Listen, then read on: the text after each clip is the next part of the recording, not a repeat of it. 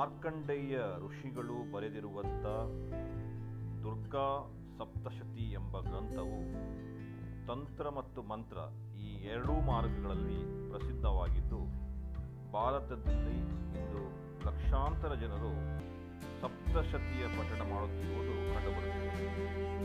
ಭಗವಾನ್ ಹಿರಣ್ಯಗರ್ಭ ಮುನಿಗಳು ಮಂತ್ರಯೋಗ ಸಮೀಕ್ಷೆಯಲ್ಲಿ ಹೇಳಿರುವ ಈ ದುರ್ಗ ಸಪ್ತಶತಿಯಲ್ಲಿನ ದೇವಿಯ ಹೆಸರುಗಳು ಶಾಸ್ತ್ರೀಯ ಅರ್ಥ ಮತ್ತು ಇಂದಿನ ಭೌತಿಕ ವಿಜ್ಞಾನವು ಮಾಡಿರುವಂತಹ ಪ್ರಗತಿಯ ಬಗ್ಗೆ ಅಲ್ಲಿ ನಾವು ವಿಚಾರ ಮಾಡೋಣ.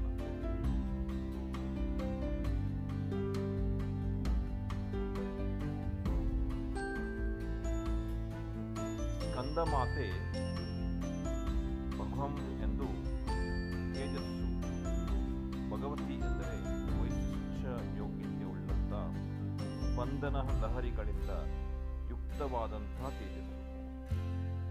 ಬ್ರಹ್ಮದೇವ ಮತ್ತು ಭಗವತಿ ದೇವಿಯ ಸಮ್ಮಿಲಿತ ಅವಸ್ಥೆಯಿಂದ ಸನತ್ಕರ್ಮ ಅಥವಾ ಸ್ಕಂದ ಎಂಬ ಹೆಸರಿನ ವಿಶಿಷ್ಟ ರಚನೆಯ ಕಿರಣ ಸಮೂಹವು ಉತ್ಪನ್ನವಾಯಿತು.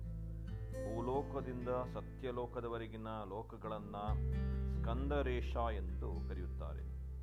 ಭೂಲೋಕದಿಂದ ಸತ್ಯಲೋಕದವರೆಗೂ ವ್ಯಾಹೃತಿಗಳ ಮೇಲೆ ಸ್ಕಂದರೇಶಿಯ ನಿಯಂತ್ರಣವಿದೆ. ವ್ಯಾಹೃತಿ ಅಂದರೆ ಗೂಢಸ್ವರ ಅಥವಾ ಮಂತ್ರ. ಸಪ್ತ ಲೋಕಗಳು ಹೆಸರುಗಳಂತೆ ಅನುಕ್ರಮವಾಗಿ ಭೂ, ಭುಹಂ, ಸ್ವಹಂ, ಮಹಂ, ಜನಂ, ತಪಂ ಮತ್ತು ಸತ್ಯ ಇವು 7 ವ್ಯಾಹೃತಿಗಳಾಗಿವೆ. ಈ 7 ಲೋಕಗಳ ನಿಯಂತ್ರಕರು ಮಾತೆ ಸ್ಕಂದಮಾತೆ. ಈ 7 ಲೋಕಗಳಿಂದ ಪಾರಾಗಿ ಹೋಗಲು ಯಾರ ಸಹಾಯವೂ ಬೇಕಾಗುತ್ತದೆಯೋ ಅವಳಿಗೆ ಸ್ಕಂದಮಾತೆ ಅಂತ ಕರೀತಾರೆ. ಕಾತ್ಯಾಯನಸ್ಯ ಅಪಸತ್ಯಂ ಸ್ತ್ರೀ ಕಾತ್ಯಾಯಿನಿ. ಕಾತ್ಯಾಯನನ ಮಗಳು ಕಾತ್ಯಾಯಿನಿ. ಆಯನ ಎಂದರೆ ಹಲವಾರು ನಕ್ಷತ್ರ ಸಮೂಹಗಳಿಂದ ಯುಕ್ತವಾಗಿರುವಂಥ ಭಾಗ. ಕಾತ್ಯಾಯನ ಋಷಿಗಳು ಇಂತಹ ಒಂದು ಅಯನದ ಬಾಲಕರಾಗಿದ್ದಾರೆ.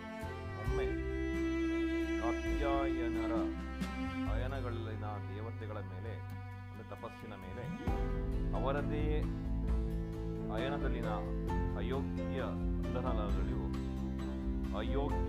ಬಂಧನ ಲಹರಿಗಳ ಒಂದು ಶಕ್ತಿಯುತ ಸಮೂಹವು ಆಕ್ರಮಣ ಮಾಡಿ ಘರ್ಷಣೆಯಿಂದ ಬಹುದೊಡ್ಡ ಉತ್ಪಾದವಾಗುವಂತಹ ಸಮಯ ಬಂದಿತು.